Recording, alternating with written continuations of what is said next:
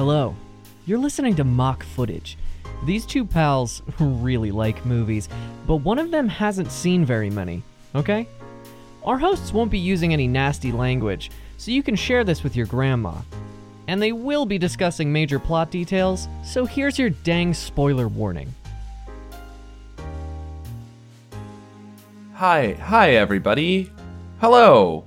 And welcome back. My name is Joe Langlois, and this week we are discussing Clueless. My name is Ray Geroso, and despite the name, I am in fact clue-filled. Clueful. I'm clueful. Welcome. You have some clues. You've seen this movie once before, correct? I have. Alright. When was that? At least 5 to 6 years ago. Okay. In college, for sure. What do you think happens in it?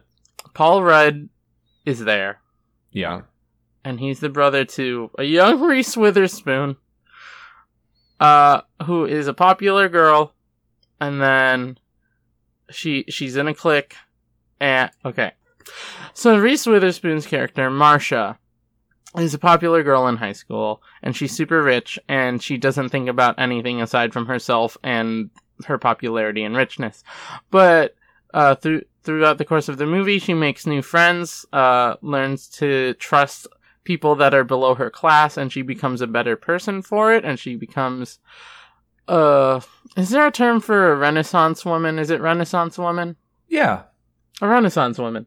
And so she starts like doing art and inventing things? Yeah.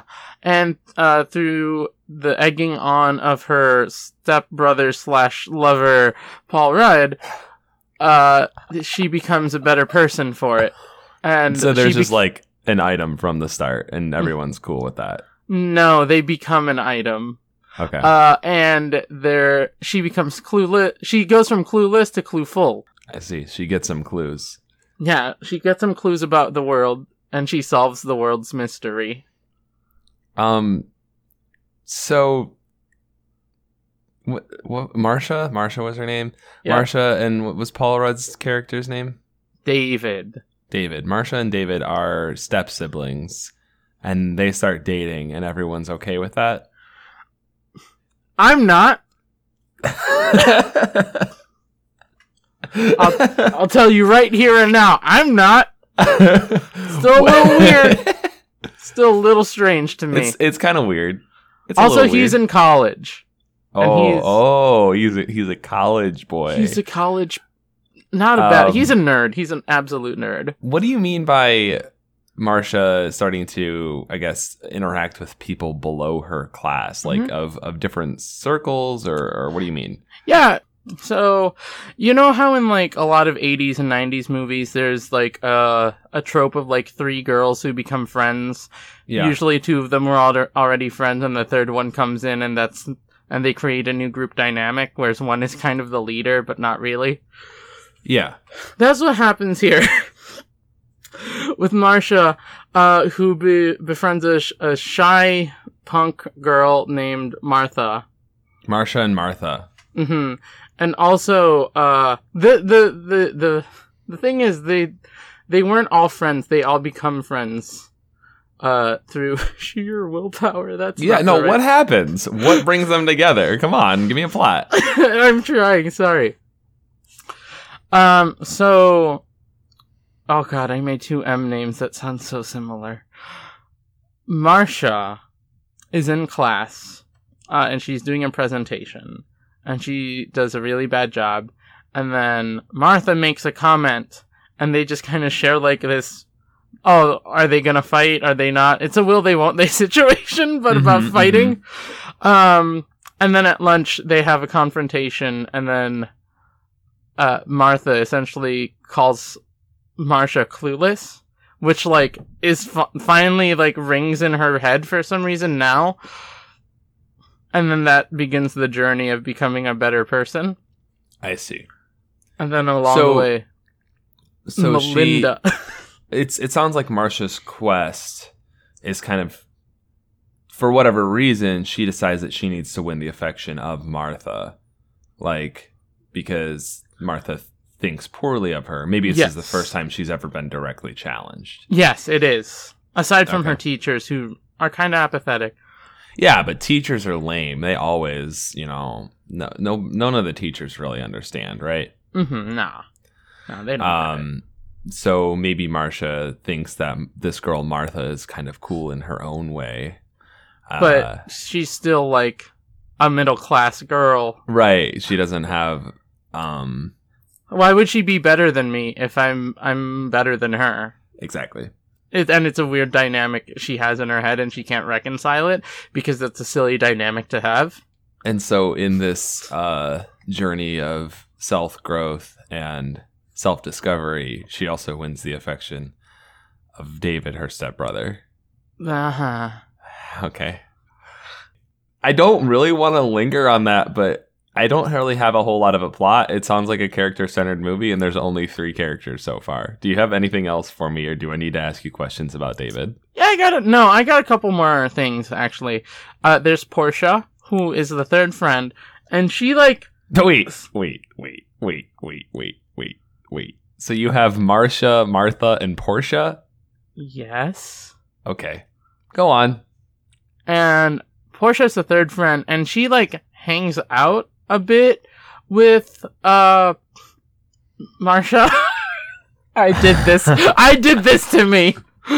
I'm my own enemy. Don't trust anyone, not even yourself, Joe. So Portia is kind of friends with Marcia. They kind of hang out in the same circles a little bit, and Portia's kind of like turns to sense faster because she's kind of new to the school, and they start hanging out, and she is like, their parents are like quote unquote friends, but they're like business savvy partners that like don't do it. They sit around and lounge and drink wine and laugh and ignore their children and their growth and behaviors. But Portia turned out mostly okay, and so supports Marcia in this endeavor of self-growth and fulfillment. What does that look like? What does the self-growth and fulfillment look like? What new activities or thought patterns or whatever come to light? You say she becomes a Renaissance woman. What does that look like exactly? Well, she starts painting. Excuse me. And she paints a beautiful image of an egg. Why does it have to be an egg, Ray? Because it's my favorite line talks about an egg, and I was thinking about eggs. Your favorite line talks about an egg? Yeah, in this movie, it talks Do you about want to skip forward to that? Tell me what the egg line is. It's a silly conversation between David and Marcia, where David's like, "You're soft and weak like an egg," and then Marcia comes back. It's like, "Nah, I'm an egg. I'm hard boiled." That's your. I mean, no accounting for taste. But that sounds like one of the less well crafted lines in the movie. Yeah, that's kind of the point. Okay, I see. It's one of the early ones where she doesn't know anything yet, and she's saying some weird, like, not... She's trying to be cool. She's trying to be cool, but she's not, and she thinks she is, and she thinks she just outbeat him, and he just kind of, like, snickers and walks away, and eats a Snickers also. Okay. I know that at least there's got to be at least one teacher in the mix who's kind of an important character. Can you tell me about them? Mr. Paul, who is the history teacher, who is the one to notice that Marcia is like improving in her classes and is like genuinely learning, and has a conversation with her about what's changed, and it's a very nice moment of like a student like genuinely trying to improve themselves and learn, and the teacher actually supporting them and like learning about them a little bit, because Mr. Paul, who was the teacher, just kind of assumed that she was just not gonna care because her family's rich and she'll succeed no matter what. Right, she'll skate by, yeah. But is genuinely happy that she's taking these steps towards what's betterment. what's the conflict here? Like, it sounds like she is bad but has everything, and then decides to be good instead and works on that. And that's great. Like, I'm here for it. That's it. That's the movie. It's a character movie. The conflict comes from her. Okay. The inciting incident is talking to Martha, and realizing why are things like this? It's a shakeup of her worldviews, of her paradigm of society. I see. Were there any running gags or anything like that were fun? Any they keep talking about going to the mall and shopping, but they never do. Okay, there's no shots at the mall. There's no shots at the mall. They just keep talking about, yeah, we totally need to go next week. It's like, I'm going tomorrow. Do you want to come? And they're like, yeah, but we never get those scenes. Okay. Okay. I guess one other thing that I can look into because of when this movie came out is just some what kind of music is on the soundtrack for this flick? I mean, it's like Madonna, it's Cyndi Lauper, it's a little Whitney. Okay. When did this movie come out? 80s, 89? Okay. Probably the same time every other movie came out that we've watched. Okay. 92? What's David's deal? Is he anything? No, he's a very slightly nerdy college dude who lives with his parents still, and he resents it a little bit because he doesn't want to be supported by rich folk. He's what the 90s would call woke, but he's just like a college kid. Okay. Broke.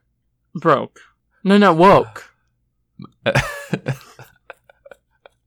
All right. We already found out what your favorite line is. It's about her saying that she's hard-boiled like eggs are.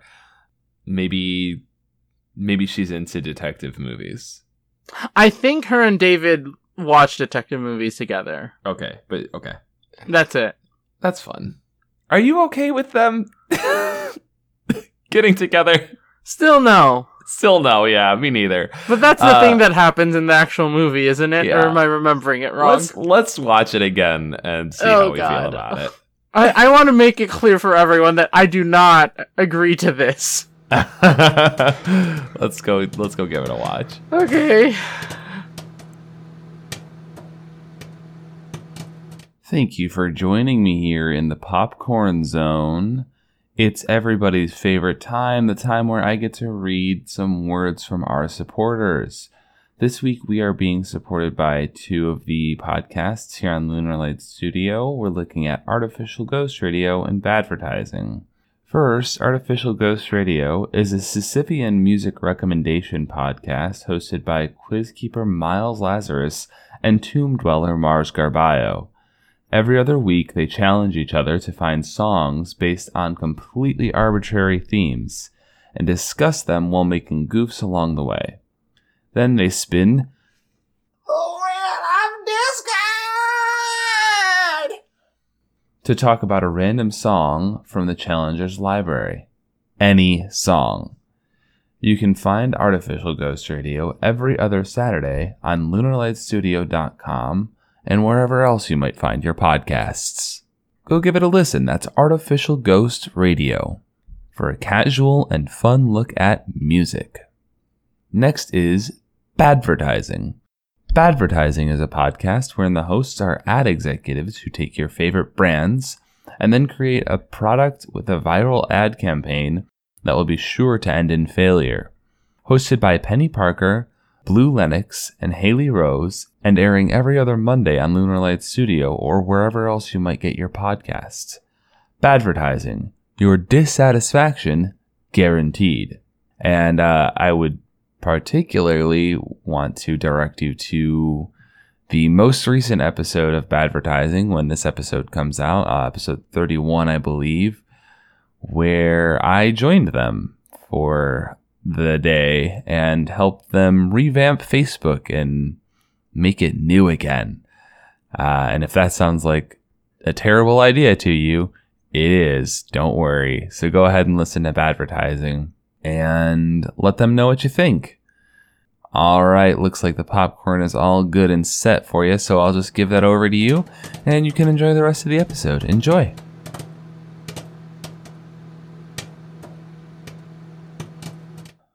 Okay, we just watched Clueless. We did. We just watched Clueless at 1.25 times speed. We did. which I think made it better. I think so too.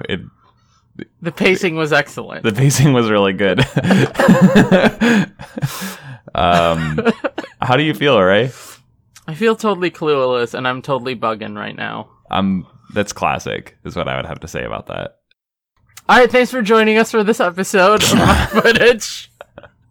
Thanks so much, everybody. You were a joy to behold, even though you're listening to us. Thank you. Clueless is a movie about Cher, a high school girl who lives in the Valley in LA. Or does she live in the Valley? I don't know. She lives in Beverly Hills? Yeah, she lives in rich California. And she is popular and rich and has a best friend, Dion. And then a new girl comes to school and she turns this new girl into her project and gives her a makeover and everything. And she's got not a stepbrother, an ex-stepbrother, because their parents divorced, but he still hung around. This is Paul Rudd's character. He still hung around because Cher's dad is a lawyer, and he's going to become a lawyer, so he's helping him out with stuff. Yeah, I mean, like, that's... I kept trying to pull a plot out of you in the first half of this episode, but there really isn't one. It's Cher growth. Cher just goes on a personal growth journey, and not just her, like all of the characters kind of change and grow a little bit over the course of the movie, and that's just all it is. It's a teen romantic comedy. Yeah. So what do you want from me? And Cher and Josh over the course of the movie realize that they have fallen in love with one another. That's it. So what did you think, Ray? What's your big reaction to it right now? Do you know how you watch a movie and you can't tell if it was good or bad? Yeah, that's how I felt for the first, I would say, half of it or so. And then you're like, oh, this is good, and you're like, oh, this is a cult classic, isn't it? Yeah, and then I just got completely sucked in. If nothing else, it's an amazing time capsule. It is an incredible time capsule. It's a good 90s. It's such a good 90s. Yeah, it came out right in the middle, 95, and just all of it. Oh my, toe to tip. It's a 90s movie. It did have Cyndi Lauper in it. You did call that. Cyndi. And a bunch of other very good music. Mm-hmm. Including Mighty Mighty Bosstones, just in concert in the movie. Mm-hmm. At a frat bro party, which looked more like a club. It really looked like a club. Yeah. I've been to a club. Don't tell people. I have to hold an image. Of not going to a club? What? It's a public place. I'm clueless. So in between our recordings, because we do the first half, watch a movie, and then do this, I was looking at Clueless info, and it's their 25th anniversary this year, and it's gonna be in theaters. Oh, really? I'm pretty sure that's what I read. And I might want to go watch it again in theaters, but I don't know if I could handle it at one time speed. I know. I mean, it didn't. The worst part is 1.5 felt like 1. 1.25. Yeah, 1.25. no, I got used to it very quickly, and it felt good. But and honestly, because of the density of the jokes, they felt like they were just rapid fire, one after another. I wasn't done laughing at one before the next one hit. Which enhanced the experience for me, because there's a lot of really good jokes in this movie. What's great about this movie is that the characters. And they make mention of this. The teens go to a high school, and they all speak like quote unquote adults. They all speak like highly intelligent college students, but also they're teens, so they're just goofing off. Yeah, and that dichotomy is amazing. Yeah, I think that's kind of best exemplified by the scene where Cher and Josh are watching Ren and Stimpy. And Cher says, Ren and Stimpy is very existential. And Josh is like, do you even know what you're talking about? And she's like, no. Why? Do I sound like I do? And if that's not a mood. It's so good, yeah. The thing about this movie is that it's pretty straightforward. There's not a lot of conflict aside from personal conflicts that the characters make for themselves, and that's fine. What really makes it is the one-liners and the conversations that they all have. Yeah, and it's right now I can't remember any of it, but I know it was good. It's weirdly real. Like it just feels like it was ripped from conversations that people had with their friends in high school or whatever. What did you say? But who were we? We were Sharon. Oh, Sharon we were Sharon Dion. Dion. Yeah, you and I have we can have a similar relationship to Sharon Dion. I don't know, like I wouldn't assign either of us to either of them. I think it's just the same energy. We take the role when we need it. Yeah. It's good. It was funny. I think it was the mannerisms and speech that the characters had, especially Cher. I really enjoyed Cher as a character. Yeah. Big fan. Despite how clueless she is. And like you kind of get some of like where that is coming from toward the end of the movie. Like it's not like the whole movie spends a lot of time just building her up as a ditz with a credit card, and then she directly challenges that at the end of the movie. Like there's more to her than that. And she gets robbed. Like she just gets straight robbed held up at gunpoint in the middle of the movie, and it gets completely passed over, and then she brings it up later like, I did get held up at gunpoint, and everyone like brushes it aside. And it's, I don't know, I think it's good how the movie's well crafted. Like it things that you don't expect it to remember or mention or talk about, it does. Yeah. I legit started tearing up a bit when she joined the Save the Beach thing. And I'm like, personal growth for my girl. Yeah. I felt that.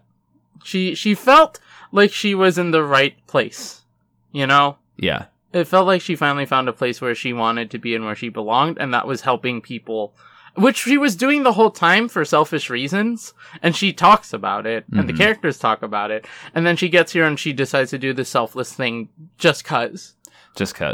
And because she had been kind of influenced by Josh, and that's a two-way street. Like that's what I actually really like about this movie, is that all of the character growth throughout the movie is inspired by another character having an effect on whoever is changing. Like everyone who changes is because of their interactions with somebody else. It's never completely self-driven. Like at the beginning of the movie, Josh is set up as a foil to Cher because he's like more down to earth and he's more intellectual and he's perhaps a little snide. Like one of the first scenes, he's reading Friedrich Nietzsche in all black clothes and sunglasses sitting by the pool in California, and it's sunny out, and he's like, you know, set up to be this super like intellectually superior guy.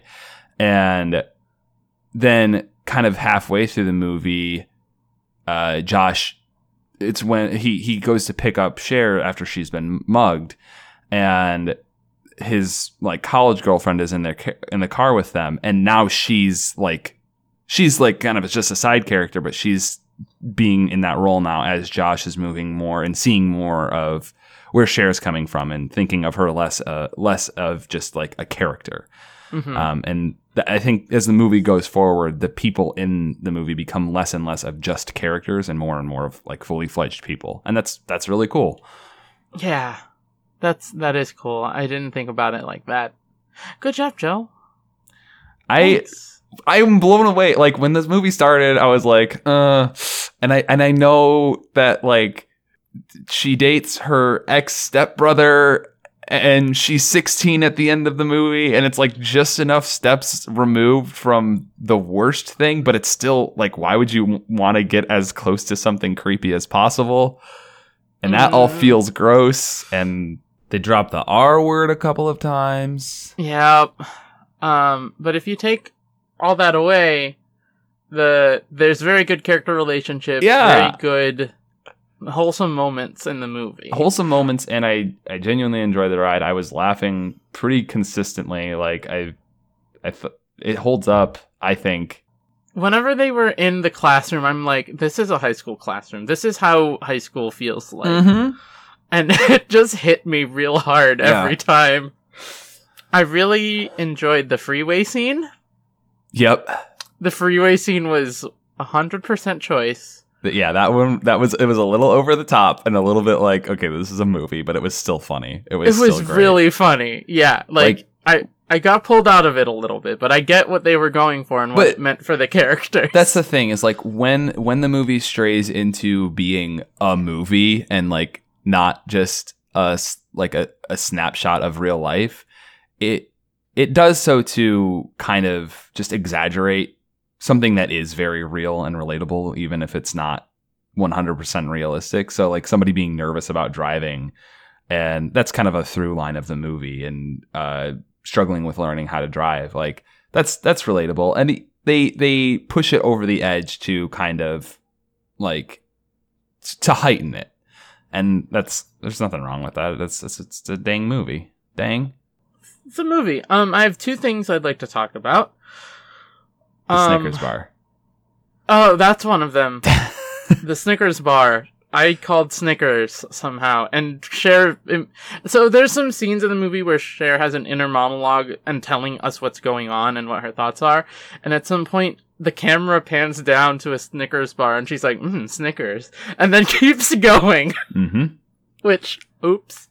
The thing I actually wanted to talk about, though, was... Did they ever go... They did go to a mall. They did go to a mall. A couple of times. Darn.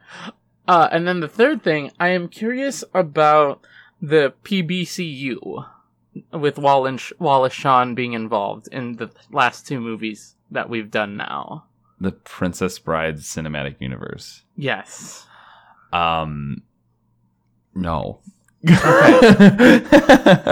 Thank you for stomping on that. What do you want to talk about? Mr. Hall, or whatever his name is a completely different character than Vizzini. Is he? Yes.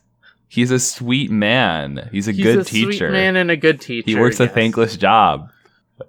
He really does. He tries so hard and is real with their grades. That was like a whole inciting incident that Cher couldn't make him budge on her C in debate class, which I never had a debate class. That was an extracurricular for us. Yeah. I wish we had a debate class so I could be better at arguing with my friend Joe here on this podcast about whether or not a movie made us like it or not. You're plenty good at arguing with me, I think. I agree.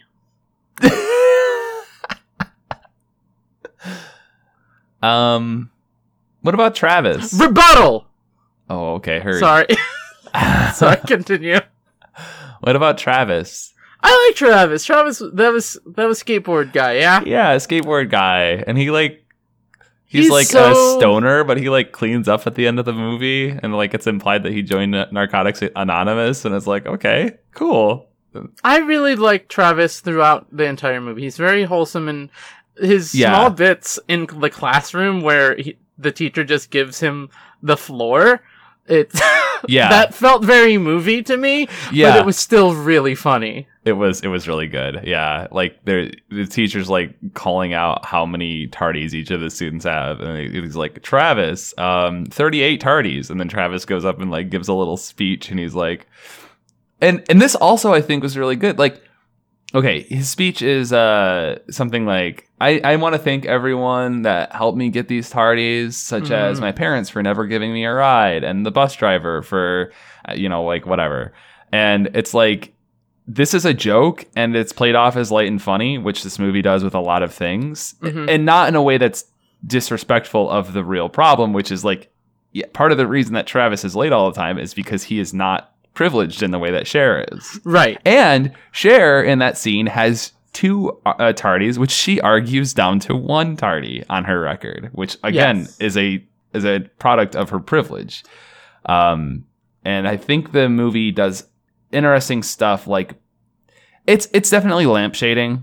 It's not like actually calling any of the privilege dynamics in this movie a problem, but it's at least shedding light on them. It And addresses them in them some sort of in an facet. interesting way. Yeah, Whether or not that's good or bad, well, that's up to what the movie's trying to accomplish. I think Which the was movie's not. Yeah, the movie's just trying to have a good time, and I think it does that. Yeah, but it sets up the setting and environment in a slightly realistic world, which was nice. every once in a while, there's just like I didn't think that the Pismo Beach disaster relief was going to be a plot point. And I thought, like, when it first comes up, it's just a shot of Cher's face, and she's thinking, and she narrates about the Pismo Beach disaster. And you laughed really I hard. laughed because, like, it's just like this very real, very grounded thing back to back with all of these, like, flighty and inconsequential thoughts, I guess, and activities that are going on. It's perfect. It perfectly encapsulates high school in that it constantly bounces back between feeling very real and very adult and feeling very childish and light. Yeah. Yeah. Speaking of adult and childish, how do you feel about the parenting relationship that Cher has with her father? Yeah, who she's is constantly working. Not taking care of his body at all, and Cher's the one taking care of him. Cher is taking care of him, like, and making sure that he's eating right and making sure that he's not overworking. But he still keeps tabs on her. Yeah, they all keep tabs on each other. Yeah. You said that you almost teared up at what part? When she was heading the beach disaster Right, you said that you almost teared up when she was heading the beach disaster relief. I started to tear up a little bit when she kind of had that heart to heart with Mel, with her dad. That was also very good. It's like, it's very straightforward, and it's not really surprising and anything in this movie, I guess, but it's still, I don't know, it still hits home for me. And I can see why, like, when we were getting ready to watch it, I'm like, I'm not sure this is going to hold up. Like, I'm a little worried about it, but after watching it and talking about it, I'm just jazzed about it. I think it's a good flick. Yeah, I'm gonna tone it down real quick and be real with y'all. I was not ready to record a podcast today. Was not feeling it, was not vibing. I was telling Joe how anxious I was about doing Clueless today. I'm good. I'm fine. It revitalized both of us, I think, in a good way. Yeah, this movie had not a good energy, but there was a positive energy to it. I think. Like additive, positive. Yes. Because I still don't know if it's good. I'm wrestling with that. I enjoyed it. It was a good movie. I need to find more adjectives to describe things. Well, how about this? How about we answer a question instead? Ray, without the lens of nostalgia, which I have, this movie makes me think of my sister because she made me watch it when I turned 13. And the like, Paul Rudd is always playing Radiohead, and that's her favorite band. And so, like, I got some connections to this movie despite not being super familiar with it. But I have a lens of nostalgia. I'm always gonna love this movie. What about you? Do you think it's worth watching even if you don't have those roots? I think so. I think if you're grounded in the 90s, yeah. yeah. If you're of a certain age, and I think we're probably towards the floor of that age. Yeah, this might ring good in your ears if you're around that. But I don't know. I'm not a 30-year-old. I don't know if this would be a good movie for 30-year-olds. I think what I'm saying is I think that anyone older than us could probably enjoy it. I think getting younger than us is probably. Yeah, here. Let me rephrase. I'm not a 12. I'm not an 18-year-old. I don't know if I would like this movie if I was an 18-year-old. Mm-hmm. I might just want to floss. Yeah, I don't know how to floss, and that's how I know I'm old. So I don't know if I would like this movie because Cher doesn't floss. Cher does. Well, that's right. This is from the 90s, before flossing existed. If this movie was made today, Travis would just be playing Fortnite on his phone in class. And then when they're at the dance club frat party, everyone would be flossing and dabbing. Oh god, I'm hurting myself internally by saying those words. I'm glad this movie was made when it was. We gotta go. We gotta get out of here. Thank you so much for listening. You can find us on Twitter at Mock Footage. You can send an email to mockfootage@gmail.com. You can suggest what movies we should watch. This one was from a poll. We're trying to decide whether to do this or go back into the Alien series right away. But that's going to be next week. We're going to do Alien 3 next time. So get ready for that. Thank you so much to Ryan Chong. No, I'm going to say Chongo. Thank you so much to Ryan. Nope. Thank you so much to Chongo for the use of Hat of Serenity off of the album Hat Shop. You can find that on Bandcamp, and we use it at the end of the episodes. Thank you to Haley Rose for the introduction. Thank you to Ross Jerson for the creation of our cover art. And thank you, Ray, for watching Clueless with me. Thank you. Listener, beware, you're in for a scare. If you would be so kind, please leave some feedback. The show has been growing quite a bit recently, and we've taken note of that, and we want to hear what you new listeners have to think. Leave a review on iTunes, leave some feedback on Pinecast. We'd really appreciate your kind words, and we definitely appreciate you listening to the show. So thanks for coming around, and we hope you continue to enjoy the ride. I'd like to add a couple things to what Joe hit said. Me. That's great if you leave a review on Pinecast and iTunes and stuff like that. If you don't have access to that, let us what you know on Twitter, because we'll definitely see that for sure. Yeah. And we'd love to hear what you think. So let us know what you think, what movies you want us to check out, because we're kind of expanding our horizons on what movies we're doing now, because I have seen Clueless at least half before. So yeah, just get on there, tweet at Mock Footage, tell us what you think, what your favorite bits are. Mine is still See You in Hell Space, that one. See You in Space, Hell Cowboy. Mm-hmm. But I would like to say that we do have a new review on iTunes. Oh, do on we? Apple. We do. Oh, hit me. It came in on Wednesday by Lesbian Scully. Good vibes all around, 5 stars. I only just started listening to this show, but it's quickly become one of my favorite podcasts. It's made me more interested in movies that I originally hadn't planned on watching, and Ray and Joe's commentary on the movies is delightful. Aw, thank you. Thank you, Lesbian Scully. You're doing the thing we want, where we want to share media. Exiles. You're making me think of Exiles, which also makes me think of my sister who likes this movie. Aw. We're Thank you, Janine. Media. Thank you, Janine, if you listen to this. You're doing the whole conceit of this podcast, which is sharing media with good friends and just kind of, I don't know, being good to each other. Yeah. Do we do that? Sometimes. Usually on this show. We try to Only keep it together. on this show. Only on this show. We're garbage to each other in G&H. We're so nasty to one another.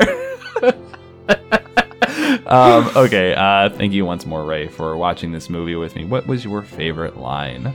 I don't know. I think I'm going to start saying totally bugging. I'm totally bugging now. I'm totally bugging. Yeah, at least for a week or so.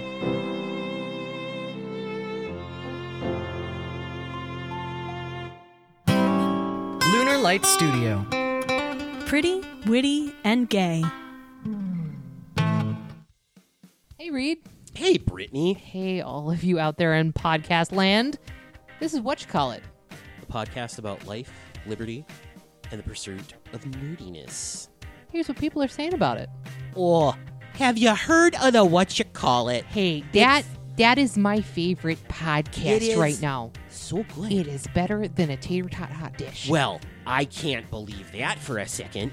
You know, it's one of those big Midwest fancy things. A Midwest fancy thing? Yeah, I don't know what that is, but Okay, yeah, that's but what yeah. it is. You're gonna love it, though. Oh, you're just gonna love it. Have you heard Brittany talk about being from California? Have you heard Reed talk about being from the Midwest? Well, I never. And for crying in the soup, For would you just crying listen in to the show? soup. Don't take their word. Take a listen to the show. Blah, blah, blah. We're the show. And remember, folks. Your belly button is your old mouth. Listen. From LunarLightStudio.com.